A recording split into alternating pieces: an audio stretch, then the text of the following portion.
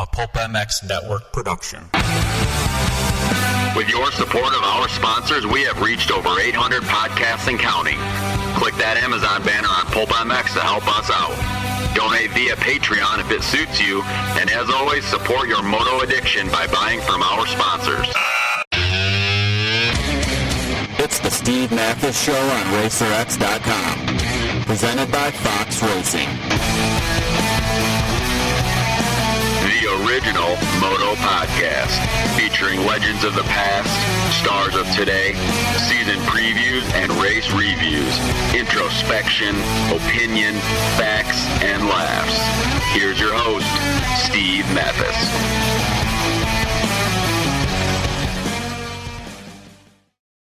Welcome, everybody, to the Motorcycle Superstore Racer X podcast. This is the Lakewood Motocross wrap-up. That's right, folks. Thanks for listening. I appreciate it.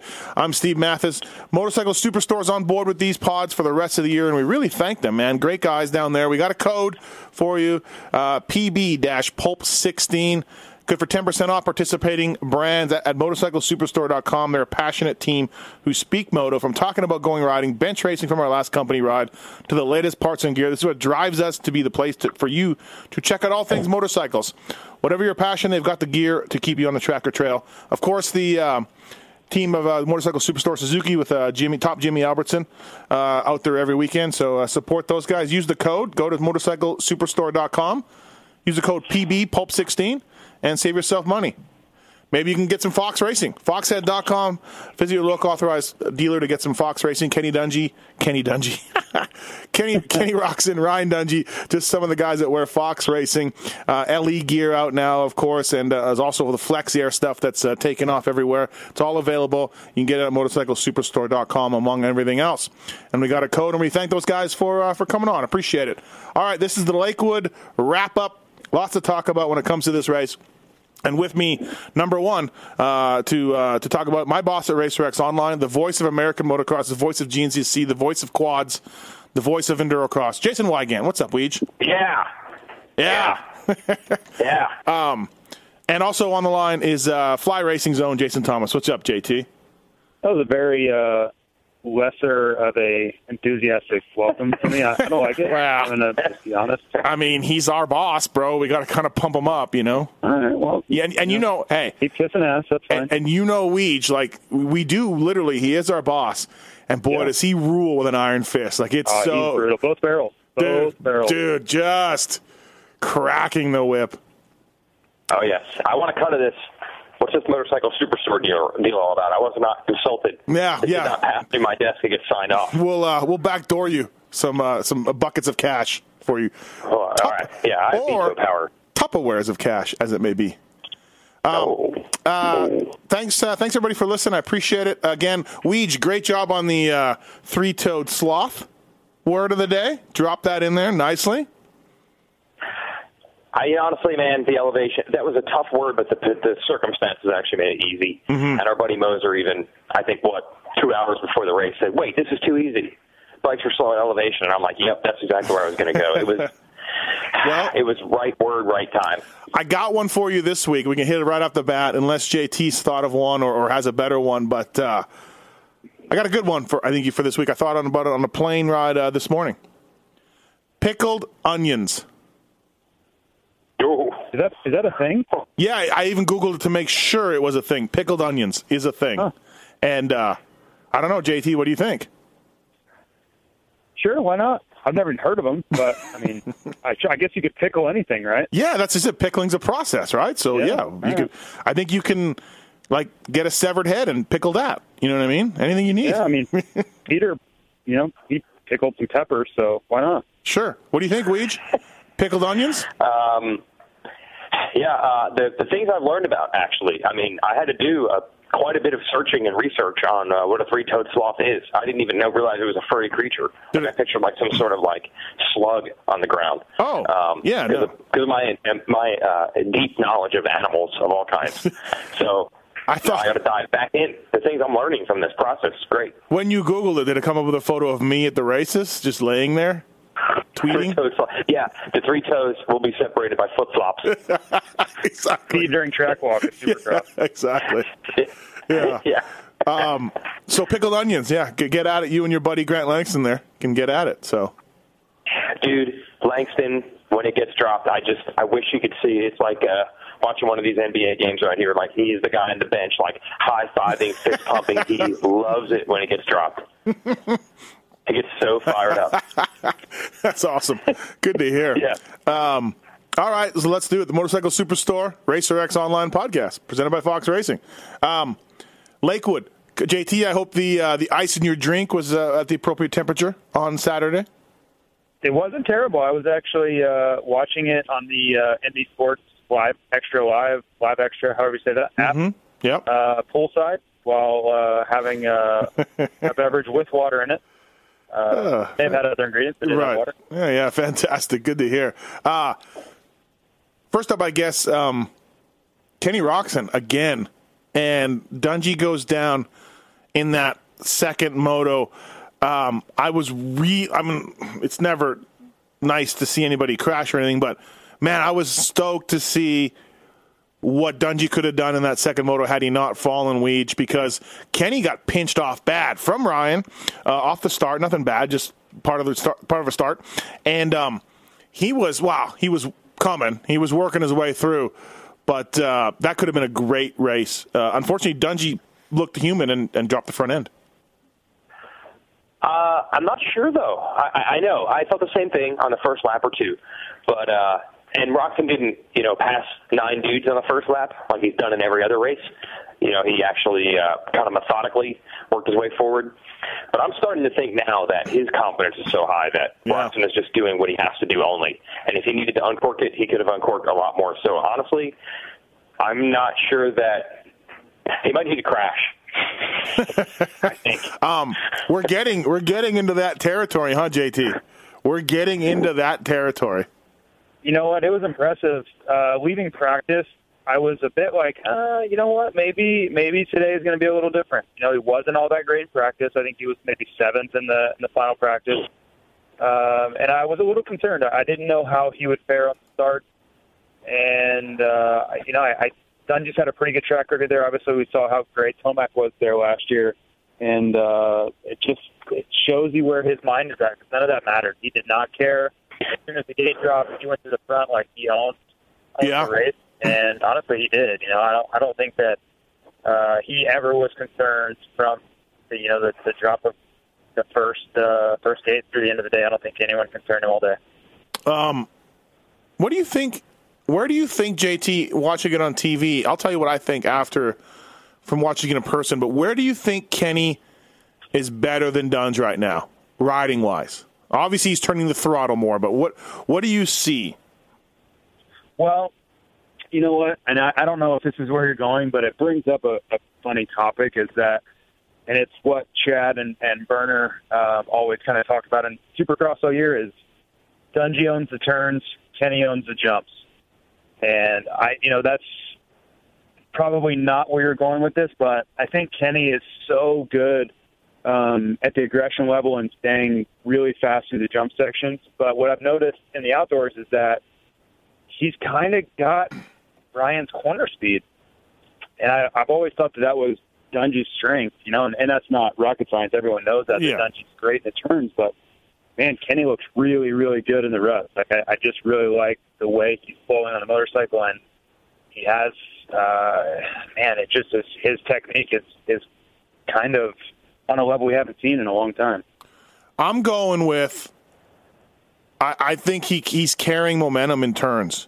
He's going wider in turns than Dunge. He's taking, maybe he's not going wider, but he's going faster coming out of the turns and in the exits and everything. Like, he's carrying speed, man. It's crazy. He's not slowing down. He's not slowing down at all. And honestly, this is what Tomac was doing last year to these guys. Yeah.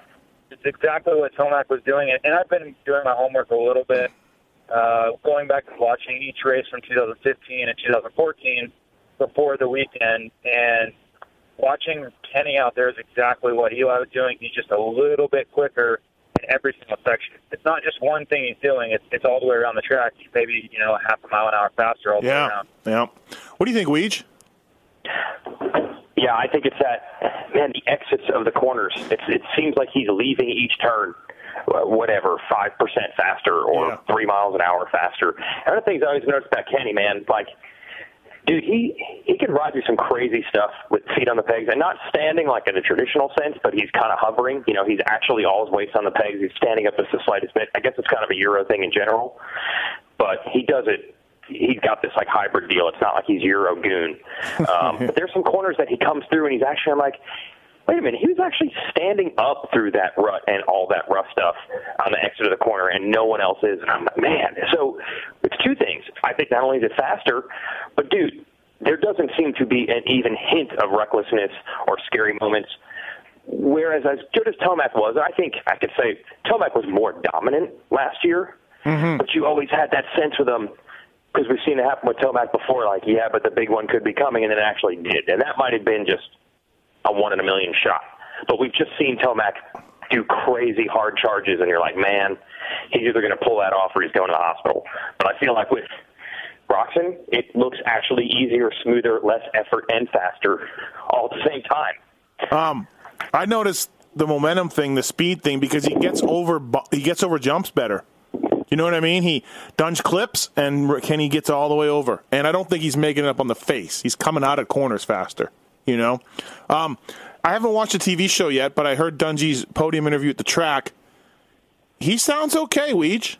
I don't think Dunge has not reached, like, epic worry yet. He has not reached frustration level yet. I think he's smart enough to know that he just has to not let that happen. I don't take it, okay, with the way these 6 motos have gone, I can't imagine that he was smiling, he seemed happy. Yep. I can't imagine that's because he feels like this is not a threat or anything like that. But I think he knows you got to keep your head in the game.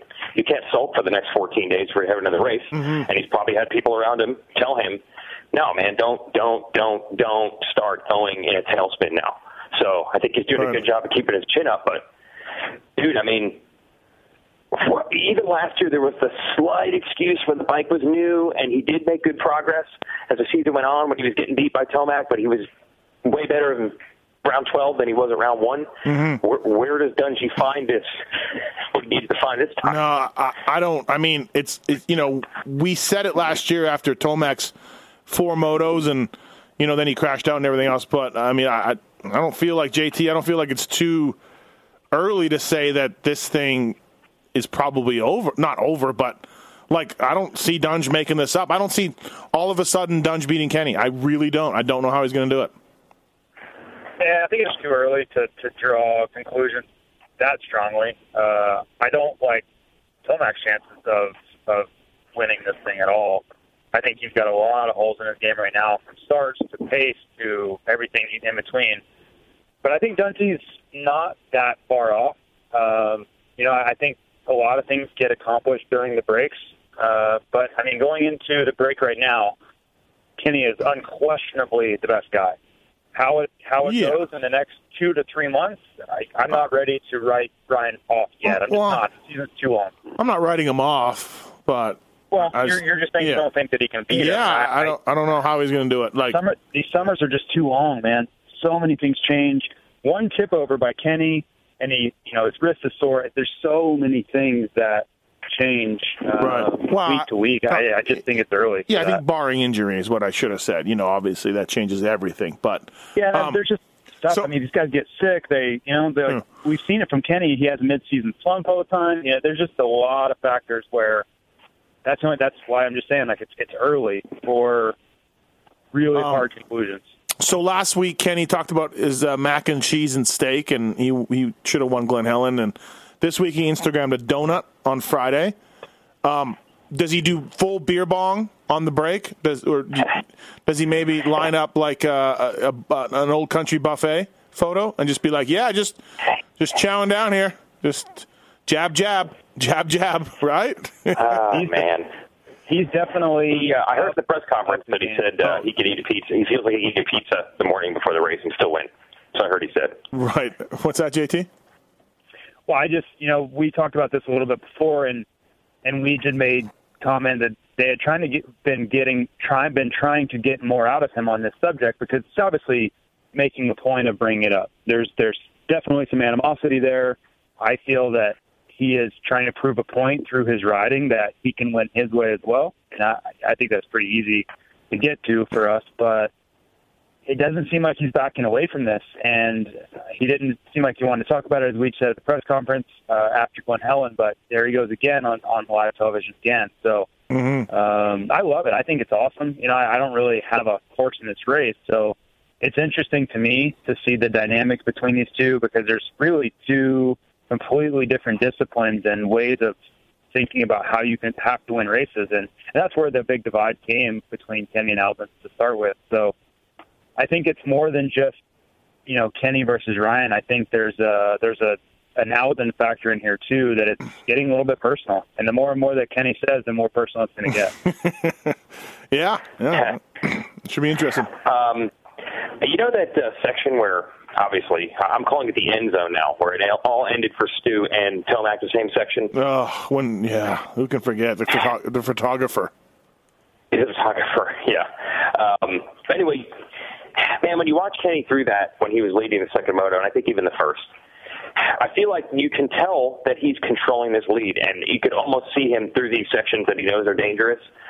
I'm not going to take chances through there. And if you just look at the result sheet, and I think you mentioned this in observations last week, Mathis, he's not winning these races by massive margins, but at no point is it as close as the lead. He'll be up 3.5 seconds. Yeah. But he's in complete control. So I even feel like he knows, okay, so we know that he's been stung by this Alden thing or leaving KTM, and he's kind of fighting back on that. I think he also knows that everyone's saying, yeah, whatever, dude. This is what Dungey does. You're going to crash it away. So I think he also is like, no. I will play that game. I'm not going to crash it away. I've won this title before, and he's not known as a crasher. So I think he's even got that part figured out, like how to make sure that he doesn't do the one thing that everyone is kind of banking on people doing, because they always do it against Dungey. So I think he's got that in his back of his mind, too. Maybe. Yeah, it's going to be interesting. Good racing, man. It's exciting. Weege, were you surprised that Dunge couldn't get third? Couldn't get Seeley after the fall? Good job by Seeley, of course, but. Yes and no. I mean, dude, at one point I was like, how many points is he going to lose? Like, he was way back. He was, 21st or something?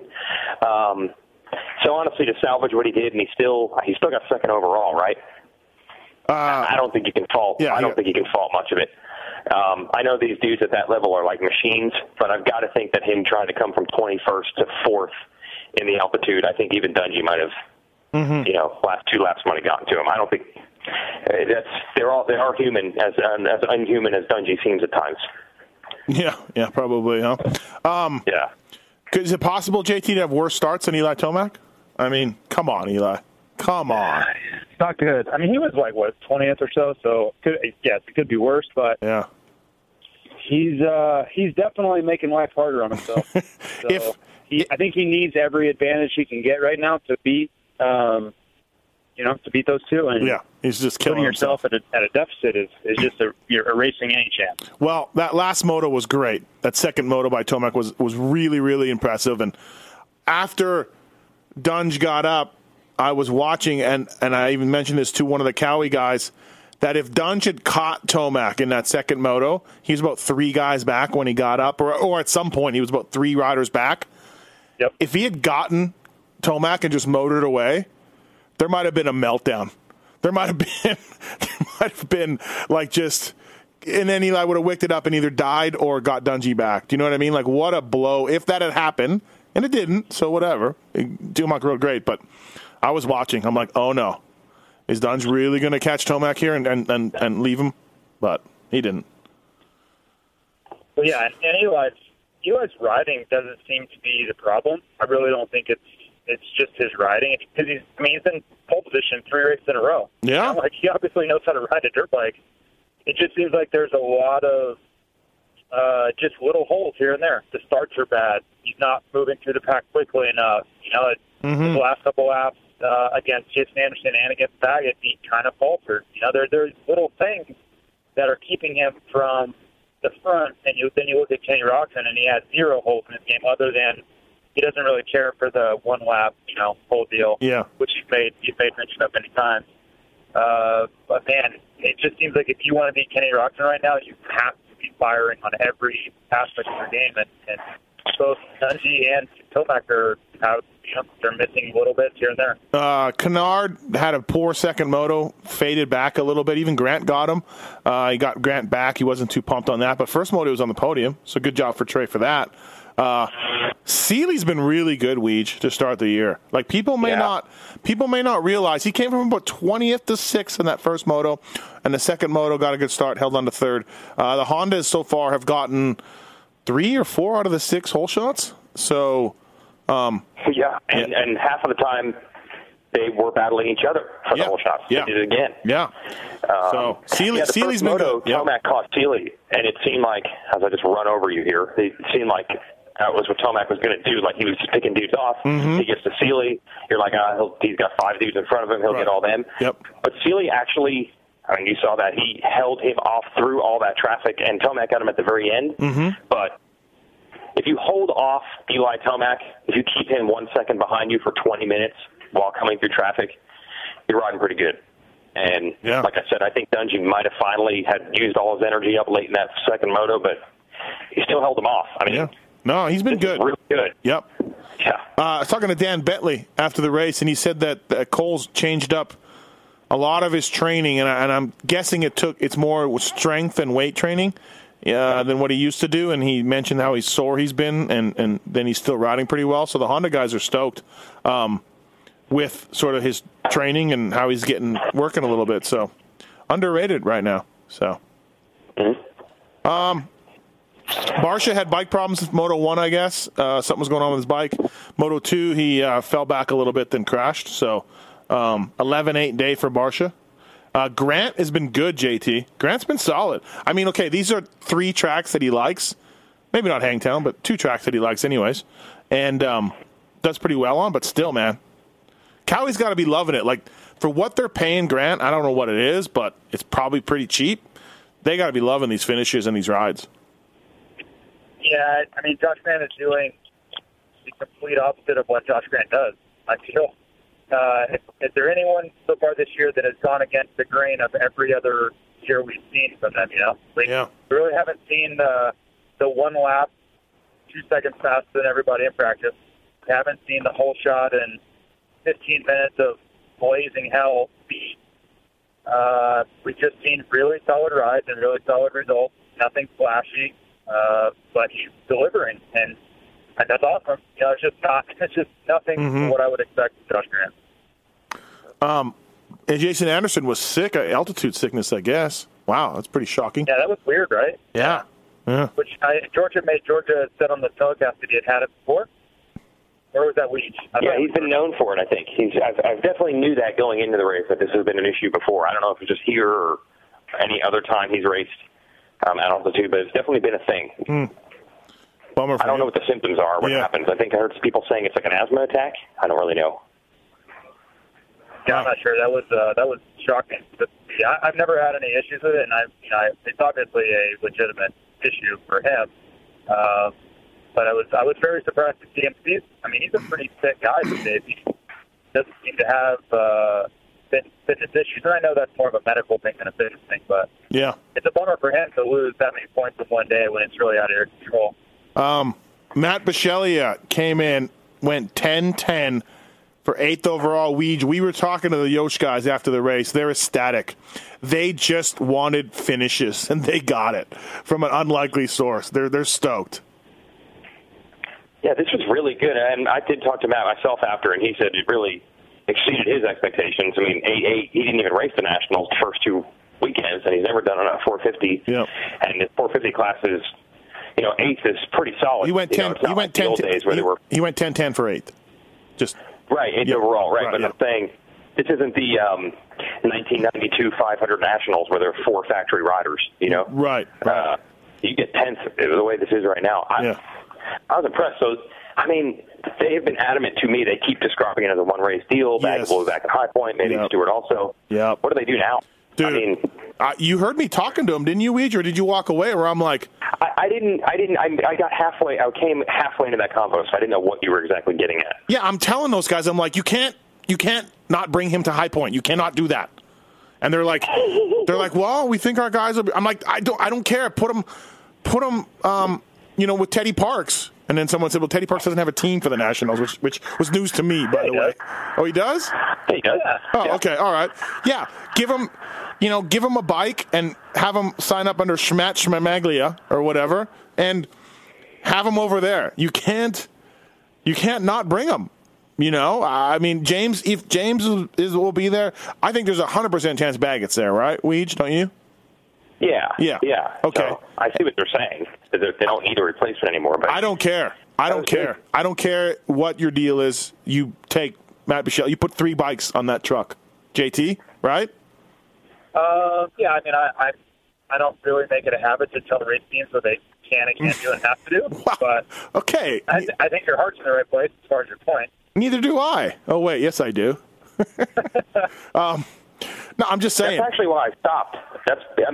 Normally you and I are grabbing different people, and I see you talking to someone, and I don't even involve myself. But the stern advice you were giving people who run race teams, I was very intrigued by that. I was like, I got to hear this. I got to hear how this actually sounds in action. Sometimes I just shake my head at myself. I'm like, what an idiot I am. Like, seriously. But like, I'm passionate, right? Like, I have opinions, and I'm passionate. I care. Like, these guys and they were stoked with Matt's ride. They were. Yeah, they were stoked. They're just like. I think it was for two reasons. It was great for him because, like I said, I think it exceeded expectations, even his own. But second of all, anything they've done this year has gone as badly as it could go. So for once, right. Yeah.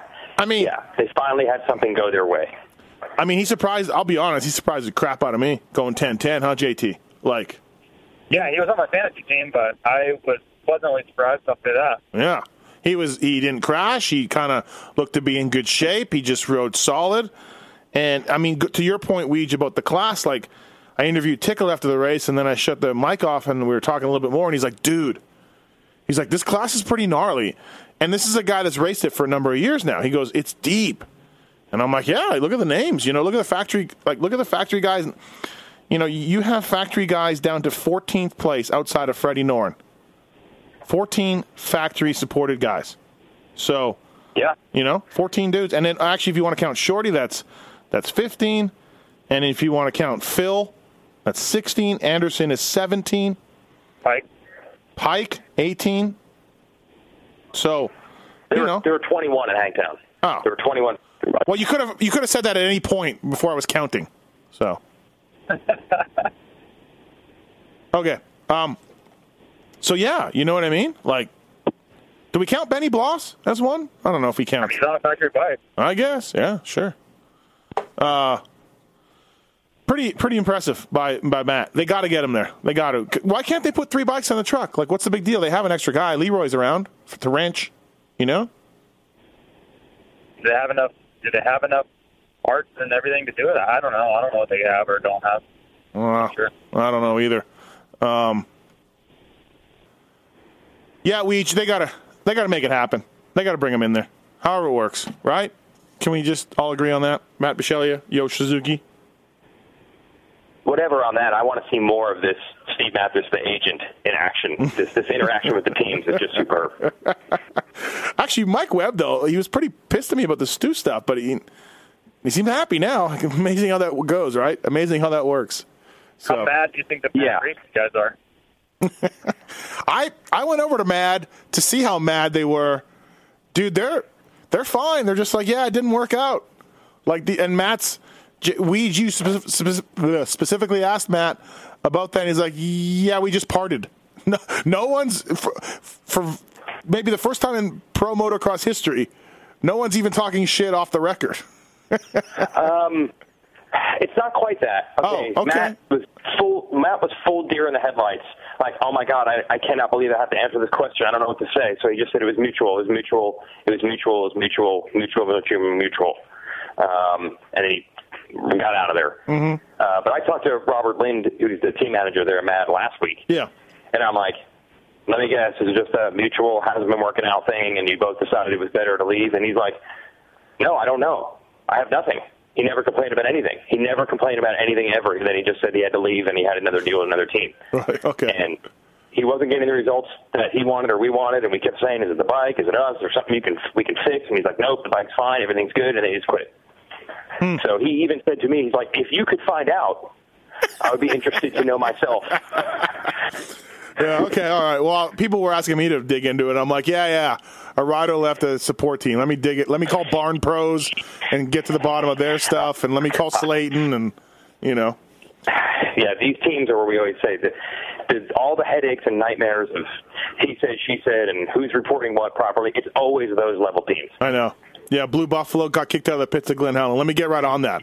Let me call Morley Safer. I know he just died, but let me call him and see what we can do. Something on this whole deal. That one actually seemed like there was some good story too. Normally it's just whatever. Yeah. The bike was bad, or the rider was bad, or somebody was not doing their part, or whatever. Right. That Glen Helen one sounded like there was some fun stuff involved. Remember when Jason do you remember when Jason Thomas left Excel Racing at 99? Who can forget? No, I don't. Who can forget? No, that was Tim Perry. Tim Perry left. Nolene and Excel. Well, you left too, though, didn't you? At the end of the year. Oh, okay. Oh. I signed a deal for 2000, and then the team folded like 6 days before Anaheim. Seriously. Another story for JT. Yeah. You signed a deal. Like, they actually had a contract. No, I signed a contract like at the end of the season, end of 99. I signed a deal. And it was a pretty good deal. Like, I was getting paid all right. And then like, literally after Christmas, sometime between Christmas and A1, I was informed that it would no longer be racing. So I went down to my local dealership and picked up a couple motorcycles and drove to California. Wow. Let's see what else. Andrew Short, we thought we'd see big things from Shorty. His last Lakewood, he does ride well, but that wasn't good for Andrew Short. Did you talk to him, Weege? I talked to him before the race, but I didn't see him okay, after, no. Yeah. I saw him after. I didn't go over and talk to him, but that was bad. He started up front, both motos, and just went backwards. I mean, look, he's still getting back into it. He's not the Andrew Short that he's going to podium races, but with those kind of starts on that track, I would think Shorty can be a 9 to 10 place guy. And it didn't happen, so I don't know what went wrong with him. So, bummer for Shorty. The one thing I want to ask him about is he had his whole shot device stuck on that first uphill double, and it released as he took off. But knowing him, and because he actually admits when he gets scared, he must have been really scared. Yeah. He was leading, going over that double with the whole shot device locked on. He still had a better day than Phil Nicoletti. Phil ate crap in the first moto. Coming up, riding well, and then second moto, he got the last gate pick. He pulled a top 10 start from the far outside, and then promptly went down again, and everybody landed on his bike. He was blaming the flagger. Then he got in his truck, and he drove straight through without sleeping to North Carolina. He got there about a few hours ago.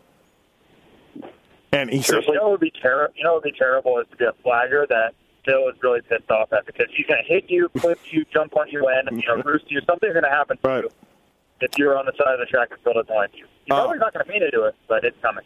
He drove straight through with no sleep. He said he felt like he got hit by a truck because he hit the ground twice hard. And then that's Phil. So, what else? Brayton was all right. Tickle was okay. Bogle dropped back in that second moto pretty good. I don't know if he was feeling it a little bit, feeling the effects of it, but he had a decent day with 10th overall. Yeah, he said his stitches split back open. Oh, he did? Okay, yeah, geez. Yeah. I guess the brake will help him for that, right? Yeah. But, this is losing riding time, which is not good. Did anybody see this cut? Did you guys see it? I've never seen it, no. Weege? No, he won't. I've tried several times. He will not reveal the palm. He will not reveal the palm. No, I would like to be a palm reader. He's not. I cannot be Miss Cleo. He's not giving me his fortune, his future, nothing. Huh. Taking the Belichick style. We're on to High Point.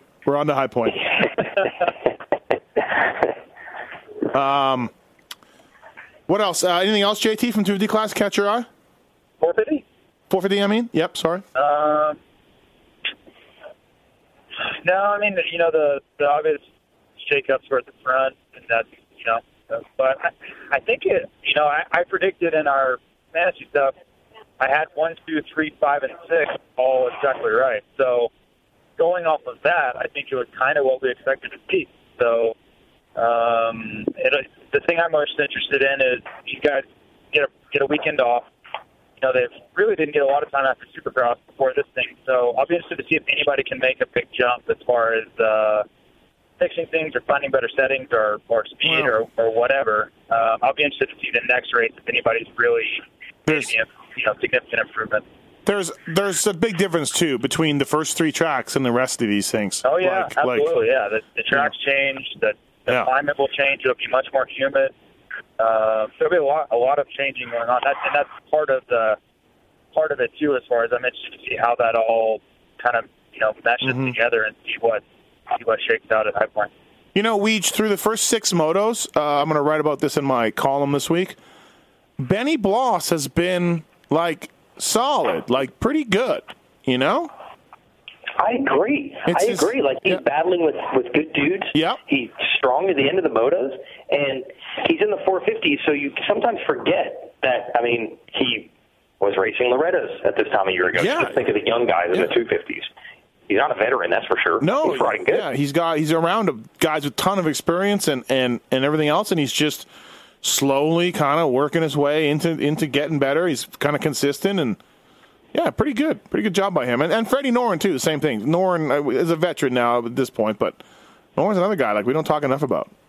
Yeah, Noren, pretty funny story. My buddy, Zach, lives in Colorado, and, Lars and Noren are pretty good friends. So Zach and Lars are also good friends. All 3 of them don't know each other, but now they do. And so Lars called my buddy Zach. He's like, hey, man, Noren doesn't have anybody to help him this weekend. Are you busy? He's like, well, I was planning on standing along the side of the track and drinking a lot. But, yeah, I could help. So he throws Zach into being the mechanic for the weekend. He's never been a mechanic before anywhere in his life. And he's just out there, and he's texting me all day, this is the most work I've ever done in my life. But I think it was a pretty awesome experience. To have a guy that's running, top 10, top 15 at a national is a pretty big deal. And to be down there in that mix, I think, was a pretty cool experience. So just the life and times of a privateer, right? I have a buddy that can be a mechanic this weekend. All right, ship him over. Yeah. Well, how's the head pipe? Did head pipe stay on? It did. I don't think they had any mechanical issues, so it worked out. Yeah. Freddie's good. I wonder if Seeley or Trey get hurt. Do you think? I know Freddie's kind of on that Rocky Mountain team, but Freddie would get a call, right? They don't have an outside sponsor to satisfy. Honda doesn't, but I would think Freddie would get a call. Well, I would think when you don't have a mechanic until Thursday of the race, you're probably going to take anything that's thrown at you. Yeah, I think so. That'd be cool. Freddie's a good dude. Do you guys know him? Do you guys ever talk to him? He's a real solid. I don't. But everyone who's ever that I do know that knows him has said the same thing you are. So I just the guy's just top shelf, friendly dude, just whatever. So, all right, let's talk some 250s after this commercial break. Motorcycle Superstore. Use the code PB-Pulp16 to get 10% off participating brands. They got everything you need to get out and ride. Check out the website, 700 trusted brands. And please, motorcyclesuperstore.com. Check them out. Also, Racetech, Pulp MX 16 is the code at Racetech Suspension. And Michelin Starcross 5. They got a brand new tire. Listen to this commercial about the new tire and go get it. And thanks to everybody for listening. We'll be right back to talk some 250s. Hey, thanks for listening to the Racer X podcast presented by Fox Racing. Racetech people, racetech.com. These guys have been in business for over 30 years, supplying racers, riders, and tuners with factory-level suspension to everyday racer. There's a lot of top suspension guys in the pits that got their start with Racetech. Trust me on this. There's more than a few guys that have learned underneath Paul Feed and gone on to great things. Paul Feed, the original suspension guru. I guarantee you, probably 82.7% of you people listening to this podcast need some sort of suspension work, whether it's just a simple oil change with new bushings and seals, give your bike some love, whether it's the right spring rate for your weight and or speed, Or maybe you just need some revalving on the machine to help you take first place in that Chicken Licks Raceway. Something on your bike needs attention for Racetech. I guarantee you. Freeze, Gilmore, some of the guys just using Racetech Privateer Proven. They work with Ben LeMay also. They're back with Ben LeMay. And they offer a full line of Racetech high-performance springs. These springs are called high performance because they're extremely lightweight for their rates and feature the tightest tolerances in the industry. You want to save 10%? At Racetech, go to Pulp MX 2015. When you order, you can save 10% at racetech.com. And they're proud sponsors of this podcast, and we thank you guys. All right, back to the show.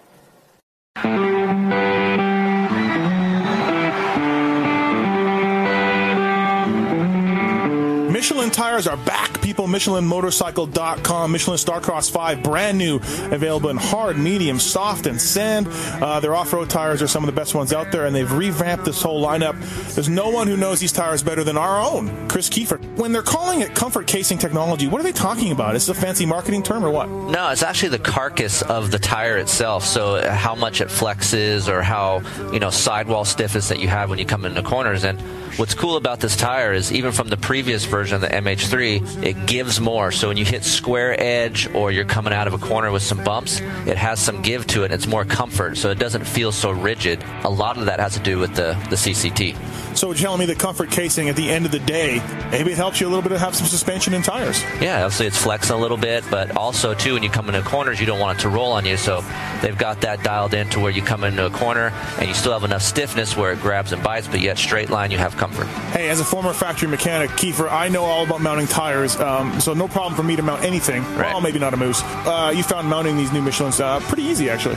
Yeah, I'm a great test rider, but my mechanic skills are novice at best, so mounting the tire wasn't too bad. They sent me a bunch of tires to mount before testing, and I was out there busting in the garage. And normally you got to put some tires in the sun, let them soften up a little bit, but this, the bead rolls on really nice. I didn't have to struggle. No curse words were sworn in the garage, so it was a lot better for me, putting these on. 4 versions of this tire. They cover all the uses, Kiefer. Reduced weight, comfort casing technology, mounting, traction, handling. They do it all. Starcross 5, MichelinMotorcycle.com. Thank those guys. Check them out at the local dealer, people. These guys know tires and they know what they're doing. And we're back. Motorcycle Superstore, Racer X Online podcast, motorcycle-superstore.com. Pulp, PB-Pulp16 is the code to save money. And Fox Racing, foxhead.com. 250 class. First up, Savatgy Weege. He needed this win in the sense that he had one awesome race, one so-so race. He wasn't feeling well at Glen Helen. He didn't get good starts. But we're back. I mean, he would have went 1-1. He fell with, 2 laps to go? 3 laps to go? So probably should have went 1-1 on the day. Good job, Joey Savatgy. Yeah, man. And last week the starts were bad for sure, but when I went back and watched last week's second moto again, he actually was right there with, say, Plessinger in the first lap or two, and in the end got beat by 6 or 7 seconds by him. I mean, the starts were not good, but he didn't come through the pack. Dudes were going faster than him. Right. And I just thought, that's just how it goes in this class. And plus, the opening round, you can never read too much into it. This was huge. The first, 5 minutes of that first moto, you were like, this Yamaha thing is ridiculous. Yes. Yeah. Like, even in the glorious glory days of Pro Circuit, I don't remember quite that. Like, there's just 4 dudes and nobody else. The glory days of PC had that for sure. Metcalf, Townley, RV, Rattray. 4? I think so. I don't know. Maybe not 4, but I feel like it was. Yeah. And I can't believe in the end, none of the Yamaha guys even won. And it wasn't like Savatgy just walked into it. I mean, he ran J-Mar down and left him. And Alex threw everything he had at him in the second moto, and he couldn't get him. I mean, he earned it. I tweeted out, it's raining Yamahas early on. I'm just like, oh, my God, they're everywhere. It was crazy. And, again, by the way, Mitchell Harrison was 10th overall. Getting 5 guys in the top 10. I don't know how much you watch Mitchell Harrison in Supercross, Weege. He's literally a time bomb, a grenade with the pin pulled. And I watched him because I had him in fantasy a lot. And, JT, you can vouch for me. The kid was so sketchy, and he's really turned it around outdoors. Good job by him. Anyways, JT, nice ride by Savatgy, right? Yeah, that was just what the doctor ordered for him. far as bounce back, you really, really needed that. Because let's face it, Glen Helen was a disaster. I mean, couldn't have gotten much worse than it did at Glen Helen. So for him to come back out and kind of right the ship and let everybody know that he was an actual legitimate title contender, because we had one incredibly good and one incredibly bad. So going in to Denver, everybody was kind of like, well, which is he? And I think that was just a little bit of proof that he's going to be around for this thing. And it's exciting because I think we have a few guys now that, you could make a case for any of them being the odds-on favorite to win this thing. So, cool. How surprised were you, JT, that at J-Mart, A, getting past and kind of dropped in that first moto, and B, not being able to do anything with Alex and Joey in the second moto? I was a little surprised at that because when we think of J-Mart, we think fitness, and we know elevation and Colorado, and I was pretty surprised. Yeah, I was surprised. That, the funny thing to me is that they're kind of yelling at each other as they're passing each other, and especially for J-Mart, I really thought that when Alex went by, I thought he was able to latch onto him and kind of go with him, and he wasn't able to do that. Alex just gapped him, and I really didn't expect to do that. I thought no matter what, even if J-Mart goes by, Jeremy's going to find the pace, find out where he's slow or the lines or whatever, and then he's a two-time defending champ, so that means he's kind of seen all this before. So if someone's better, he's going to find out where they're better, and then he's going to regroup and figure it out and lower his time. But he just couldn't do it, could not do it. And both of those guys kind of checked out on him a little bit. So, there's always something going on behind the scenes. Jeremy switched trainers and he was sick and all these things, but he just doesn't look like that same guy that he did the last 2 years. In those situations in the last 2 years, he would have gone to the front and not maybe destroyed everyone, but he would have controlled that race. He just didn't have it. Yeah.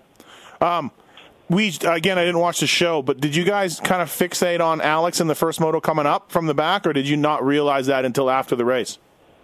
Oh, no, we did. We did in both. Yeah. Because Langston noticed, and even the second moto, that he got pinched. He got a horrible jump. The second moto got pinched right out of the gate. So both motos. But what we did not get, we tracked him quite a bit, when he was in 16th and maybe up to 13th, and because he crashed early, and that was a good story. He was the points leader.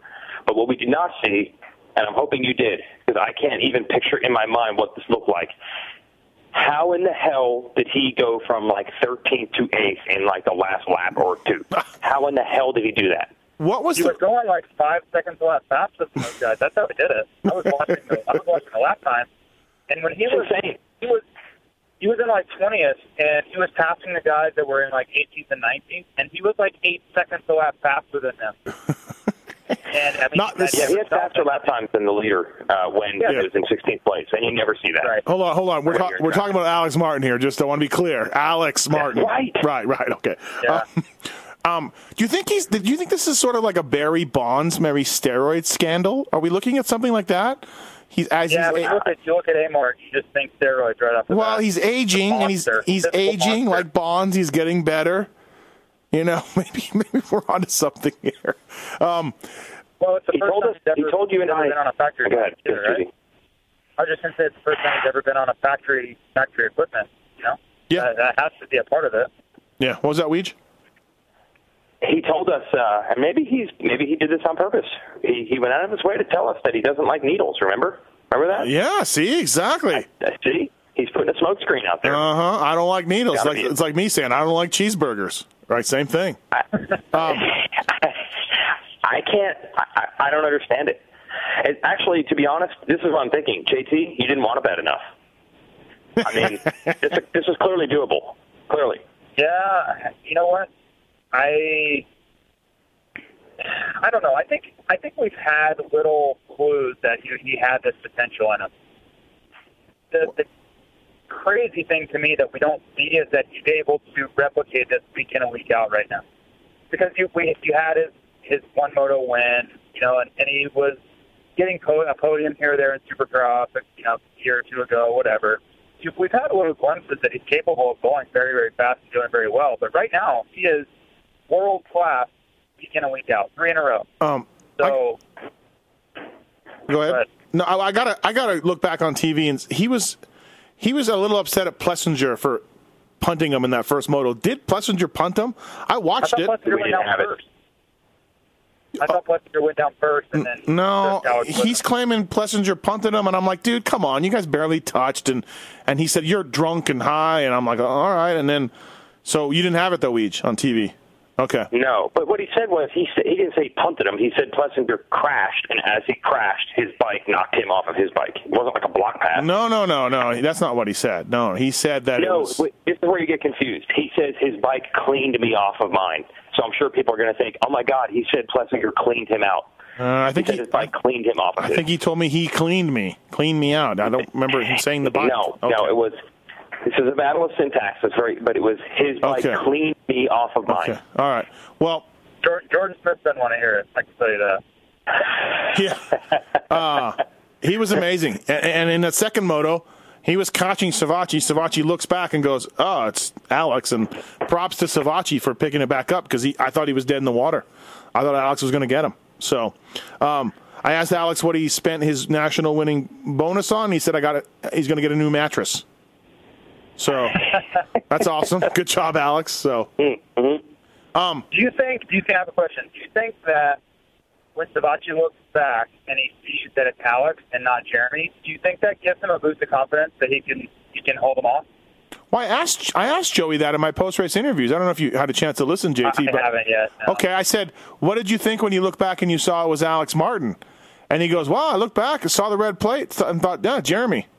And I'm like, well, you didn't really get my question, so I didn't really follow up. But right. I mean, I think it does. I think it's, and it's not fair, and Alex didn't want to hear that, whatever. But it goes along with this Cinderella story. I don't think that Alex strikes fear into anyone, and that may change. Well, they need to. Yeah, but I think if you look back and you see that big number one, Joey knows what Jeremy's done to everyone the last couple of years. I think it's a different feeling. I really think when he looks back and he sees it's Alex, if he realized it was Alex, and it sounds like maybe he didn't, I just think he's like, I can beat this guy. I'm better than him. I just need to pick it up. I need to tighten my game up a little bit here, but I'm going to win this moto. Where if you look back and it's the guy, they're like, I'm not sure if I'm better than him. He's two-time defending champ. He may just be coming for me. Mm-hmm. I just think it's different. It's an interesting way to look at the race and how that mental game all plays out. Yeah.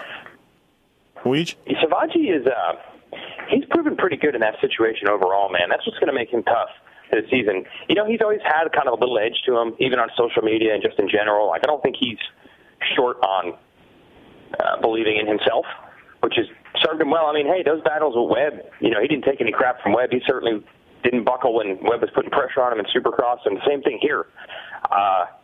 So big deal. These four Yamahas are going fast, and they have the defending champ, and Webb's got all this hype. But Savacci just seems like the type of dude who doesn't let a lot of that stuff rattle around in his head, I don't think. I like Joey. I get along with him pretty good. We have some funny talks, when the recorder's not going, but he's really kind of bland in his interviews. I wish he would be a little bit more, expressive about it. He's just like working hard at the farm, we're putting in the motos, putting in the work, it's going well. Thank Pro Circuit, thank Forearm Strong or whatever. You know what I mean? I'm just like, all right, got it. But whatever. He did say on TV that he got a motivational text from Ricky Carmichael after the first moto. So Mathis, do you believe that has had a huge impact? The impact of the GOAT and the GOAT farm. Yeah, absolutely. Absolutely. Can't stop it.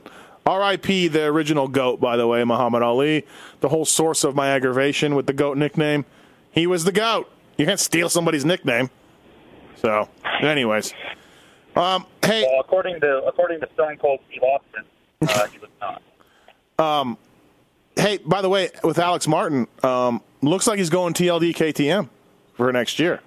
So, that's the word on the street. What do you think of that? What do you think of that move, JT? Well, I think it probably came down to money and budget, and Yamaha probably didn't have a lot of either left for him. I can't see that deal coming to fruition after the first couple of races, and Yamaha just being like, well, no, we got room, but we're just not going to go your direction.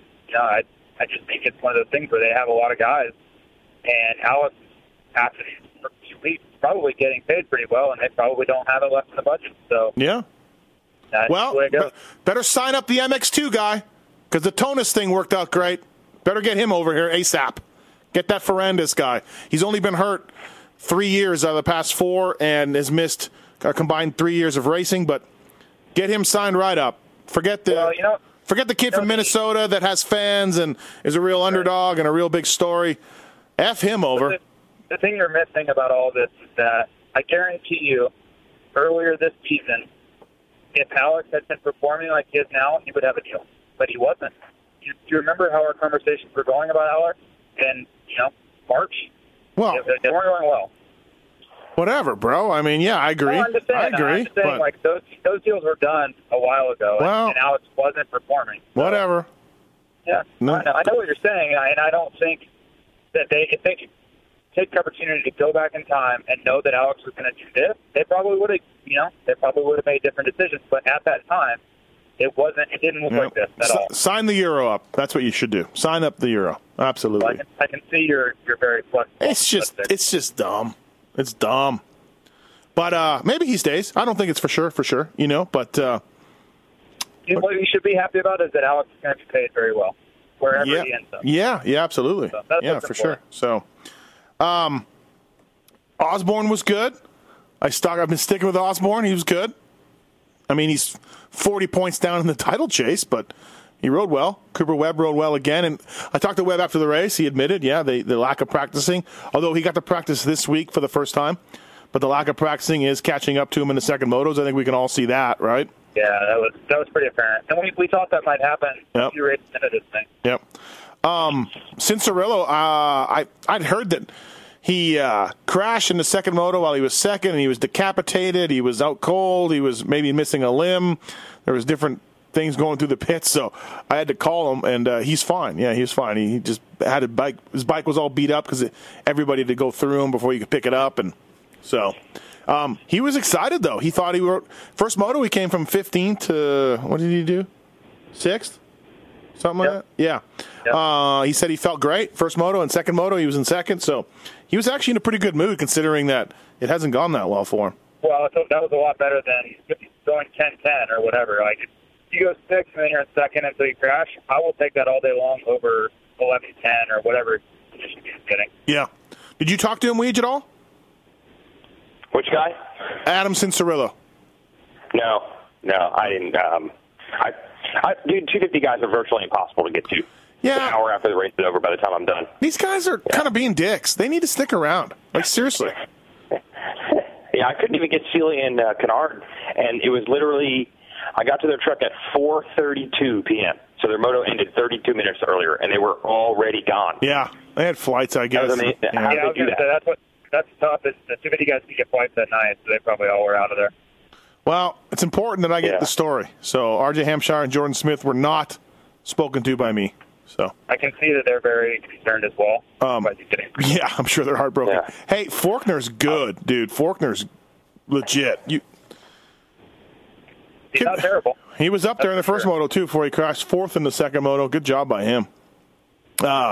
Marty Davalos. He's exceeding expectations, I think. Yes. I think he's exceeding expectations. And that's tough to say when you've got a guy that was hyped as much as he was. But I think he's been better than I know I expected him. Yeah.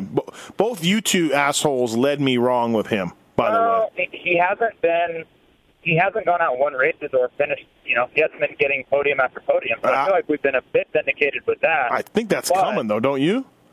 But, yes, he's riding great. But I think had this been Anaheim 1 of next year, I would have, if you will hear me, I will be all in on this kid. Wherever he's coached, he's on. I will be all in on him. I didn't think he would be this good this fast. But he's still not proving me necessarily wrong. If he goes out and won a moto or something already, that would look pretty stupid. But he's still dealing with some pretty tough company right now. What about Plessinger, Weege? What happened there? You hear anything? What do you mean? Well, just crash? Bad day. Yeah, crashed the first moto. Cleaning out. Yeah, no, I don't know. I mean, he looked good. He looked fast. No, I didn't. He was gone too. He definitely was fast at opening laps of the first moto. The second moto, I think, just didn't get a start. And but he get 10th, I think. Yeah, 10th. I feel like, dude, the difference between a 4th and say a 10th in that class in any one of those motos, which is the difference between really good and what's wrong, it's pretty small. Yeah. With Faulkner having a good one and whatnot, and there's a couple more guys in there. It's tough. Well, we're starting to see, like, Savacci and the Martins and Webb are kind of getting to be better, and the other dudes are start-dependent, you know? Don't you agree, JT? Yeah, I think so. I was a bit bummed that he wasn't your crash in that first moto, because I don't think we've seen what he has yet, and I think his weight and his size are going to keep him out of any title relevancy, which sucks, but that's life in the 250 class. You're big, so I do think we'll see him have great motos here and there. I think that could have been one of them this past weekend, but just week in and week out, I think starting 15th or 20th, like he's just prone to do at that weight. He's just not going to get it. What do you get it every week? Okay, but what do you make of Cincerillo pulling the whole shot at elevation on his bike? Yeah, right. And I think it's going to be hit and miss, just like Adam's been. He's got one good start out of 6. Yeah. So I think Westinger will be the same way. Weege, would you hit panic button for AC? Or did that second moto and even the first moto kind of stop the panic button from coming out? No, it absolutely does. Okay. I saw like a real breakthrough. Second moto was good. First moto was good. And then he gets to start. I'm like, okay, he can get starts. I think we're all worried he's too big or whatever. So he crashed out. The result wasn't good, but I thought there was big progress compared to the first 2 rounds. So no panic button, no. Okay, all right. That was by far his best weekend of the 3. So. Yep. Marty Davalos did well. Bobby Hewitt made sure to point that out to me in the manager's tower. He said, "There's your guy, Marty. There's your guy, Marty. I know you're a fan." And I'm like, "Yes, I am, Bobby." Nice. Nice. He rode well. He rode well, man. He did. You can't take shots at him. No, not at all. He was second forever, in the second moto. So good job for Marty. It's a good track for him. It has been. So, again, I wrote this in my column coming out on Wednesday. With Marty's talent / experience / bike, he should be in the top 10 every week. And if he's not, then he crashed or something. He should never just ride around and not get in the top 10. Would you agree? Yeah, I think so. I think top 10 is pretty stacked. So I don't know that he's necessarily just a lock for a top 10.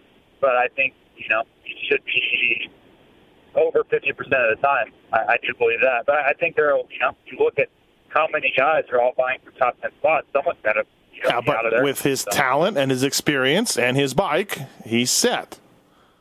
Yeah, so, maybe. There's a lot of guys who can do it.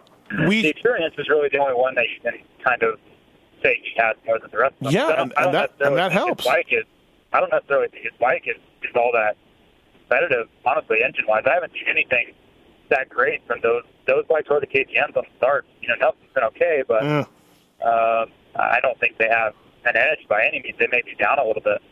Weege, did you find out if Nelson's okay? He got carted off second moto. No, I didn't know. Don't know. Again, people are gone very quickly, especially in the 250 class. People are gone. All right. Well, hey, it's late where we just, so let's wrap this thing up. Anything else? The Motorcycle Superstore RacerX online podcast, presented by Fox Racing, Lakewood, Colorado. I was talking to Brad Hoffman, who's the team manager now at Star, but he's been their tech engine guy and stuff for a long, long time. And I was like, what's the deal, dude, with these bikes? And I know you didn't win the race today, but this is ridiculous. I mean, the 1, 2, 3, 4 early in that moto, et cetera, et cetera. And he feels that they're about 9 more horsepower than they were with the old carbureted bikes. That's so. 9. I mean, that's hard to believe, but maybe that's a big jump. But God damn, that's a lot in a 40 horsepower bike. But yeah, it's a completely different engine, though. No, I know. I know. But 9. But hey, maybe I'm believing. I would lean towards believing. Right. That. I don't see him making that up. I mean, right. Look at the darn results. Yeah. Well, think about in 2012, KTM released their KTM 350. I believe it was 12, maybe 11. 11, yeah. Yeah, the stock engine from then to now has 10 more horsepower, and it's just all they did was just to make improvements. The same bike, same, BCs and all that, but 10 horsepower better stock. Mm-hmm. So there's a lot of engine to be found out there. Michael Alessi made it work. Hangtown Moto 2. He made that 350 Sing Navy SEAL. Yep, answered a lot of questions today. What was up with him today? He did not do very well. Yeah, Canadian racing update. Yeah, I think he had a bike problem in the second moto, and Only Mike Alessi would run KYB forks and a show a shock on his count. Yeah, that was interesting. Yes, that's interesting. Davey Millsaps sent me a text right after with the emojis of the emoji with the hand underneath the chin. What does that mean? What? Let's break down emojis. What does that mean? That means, maybe you should be texting me about that you were wrong and I was right. Oh, okay. All right. Or, how did that happen when everybody didn't think I could win? He put 6 of them. Is there any relevance in 6 emojis? No. I don't think so. Okay. Yeah. What else? J-Mart's still a favorite to win this thing? Yeah. Yeah, he's 3 points back. I'm still going J-Mart. Weege? Yeah, I do feel like he and Webb certainly they're not on all cylinders yet. So, and it's not like they're getting blown out. So, I don't think I can count those guys out yet. They should still be the favorites, and I think they got a lot more than they've shown. I mean, dude, Webb's not even riding. It's crazy. We're all agreement that Alex Martin is for real and going to podium and win races from here on out, right? Like, this is great. Yeah, he's whatever he's doing is working right now. That's for sure. Right. Well, he's going to Millville. Jeremy's in Millville, and Alex is going to Millville, but he doesn't want to. The team wants to go to him south of the border where his trainer is, so this should be interesting. Club MX. I always get this mixed up. No, south of the border. No, it's south of the border, oddly. Yeah, south of the border. Weird. Really? Yeah. Right, for the one time I didn't screw up the training facilities. Yeah, south of the border. The team is picked south of the border. For some reason, that's where they're sending their guys. And they want Alex to go there. I mean, they feel like, hey, all these guys riding together with Swanepoel in California has worked, so they don't want that to change. They're like, we understand you guys want to ride in the East, but you still need to ride together. But J-Mart, tough call. The 2-time champion, is in Millville, chilling in Millville with 3 tracks to ride, and Alex wants to go there. So should be interesting to see what he does. I'm going to ask him later this week and say, where are you? And we'll find out. We'll find out who won this battle a little bit. You know, it's a mattress store. To me, if I'm the manager, and you know, I've never been shy, as we spoke earlier about dishing out advice, I say to him, all right, go to your brother, hang out, keep in touch with Swanee. If your results start going south, then you are going to south of the border. That's what I say. But, you know, if your results go south, so are you. Yes, exactly. I always think of the south of the border logo. I feel like it's a Mexican restaurant. It's got the multicolored sombrero. Have you ever been to south of the border? The actual resort? No. It's very interesting. Very interesting place. Oh, I feel like they should have burrito stands and stuff with that logo. Oh, Mathis, I can't believe you've never been there. The fact that place happens to become a motocross facility, it's like Kryptonite and Superman going together. I cannot believe that this combination was ever made. It is the tourist trap of tourist traps. I don't know what you guys... It is literally halfway. It's literally halfway between New York City and Disney World. So it is if you're taking the family on a road trip to Disney World, this is where you stop. And it's just trinkets and crap. Are you kidding? Or I don't know if you're joking right now. No, this is what South of the Border is. JT knows. Yeah. There's about 25,000 billboard signs on I-95. Mm-hmm. Yeah, Pedro. It's all about Pedro, South of the Border's mascot. And then for some reason, I have no idea why, they built a motocross track. And here we are. Okay. All right. Yeah, I had no idea. Yeah. I thought you guys were kidding. It has like a 50-foot-high sombrero over Interstate 95 that you can climb up in. That's Eric Vallejo actually put that there. All right. I said, for years they were searching for the, Southeastern National, which ended up being Muddy Creek. And I'm like, if this track is even halfway decent with the hotel, interstate access, and the location, right on the line of North and South Carolina, it has everything going for it if the track is even halfway decent. But I guess the track's dead flat, so it didn't work. But I don't know how this is bizarre that it's there. How many weeks is Kyle Cunningham going to be listed on a Yamaha on the sheets? Oh, I'm serious. Does Top Jimmy not see this? Does he not go over there, or has he? I mean, and no one, this is in the Michael Cincerillo category. I mean, they're sponsoring this podcast. I feel like you should be on top of that. I blame you. Perhaps I call them. Good job on the season stats, though, on the bottom of the results these days. Have you guys seen that? That's pretty cool.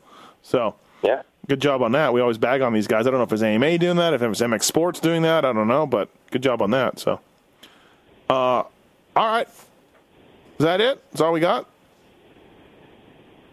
Solid. Sounds like it. Yeah. All right, everybody. The Motorcycle Superstore RacerX Online podcast, presented by Fox Racing, Weege, and JT. That has been the Lakewood wrap-up. Pickled onions is the word for High Point. Pickled onions. And thanks, guys. Yeah. See ya. See ya.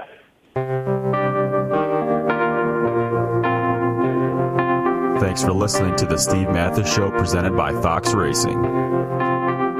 Don't forget to check out some of our past shows, including motocross legends such as The Bad Boy, Rick Johnson. I looked down and my hand was junk. I mean, it was sitting over to the side. The tendons were jerking in weird places. And my biggest disappointment with Danny Storbeck is that he never said sorry. Because Danny and I were friends, and we've never talked since. Brian Lunas. Before the 500 event, Dave and I fly to Germany, go down to Stuttgart. There's this little shop out the back of the mall factory. We get our cylinders, take them back, and, off we go. And, we ran Nicosil cylinders as a factory part for a handful of years before anybody ever saw it in production. Dave Arnold. And McGill was all, how he did the big pancake thing, and he's got the thing, he's completely laying on the gas tank trying to miss his tree. I mean, he would have gone even harder, jumped farther if that tree hadn't have been, if it hadn't have been there. The Hurricane, Bob Hanna. I love the guy. I don't dislike. I think he's the greatest competitor this sport ever had. Absolutely 100% in my mind. I firmly believe that statement I said about these modern-day guys in Switzerland or Holland or Belgium on 45 minutes on the same bike. You're not beating Roger. Are you crazy? They're not doing it. If they think they're so much better nowadays than they were in those days, they're fools. They're different bikes, different times. The Beast from the East, Damon Bradshaw. It got to the point where I didn't want to leave home, and once I got to the race, I wasn't into it. If I wasn't going to give 100%, I'm not going to take their money. The working class hero, Doug Henry. It was definitely an emotional moment for me, just thinking to myself, that's it, and it's amazing the stuff that goes through your head in a short amount of time of the things that, that I was going to miss. The Dogger, Ron Machine. Until you really open your ears and you want to listen to what they're saying, it's like beating a dead horse, and I know from personal experience, did anybody ever sit me down? Of course they did. Everybody did. Pro Circuits, Mitch Payton. There's two ways to make the money. One is you can sign for money, or two, you can earn the money. I'm a high believer in earning the money. I think they ride better when they earn the money. 7-time Jeremy McGrath. I was so mad, so disappointed and so frustrated that I pulled pick and I left. Every point counts. I could kick myself to this day for not just riding around in tents. It's been no problem. My ego got in the way, The O Show, Johnny O'Mara. Stuff that you'd sit there if you didn't even want to ride it, you just wanted to just look at it all day. I mean, I got a chance to test all that. I like that era I was in. I really do. Search Pulp MX in the iTunes store to enjoy these and over 800 great motocross podcasts.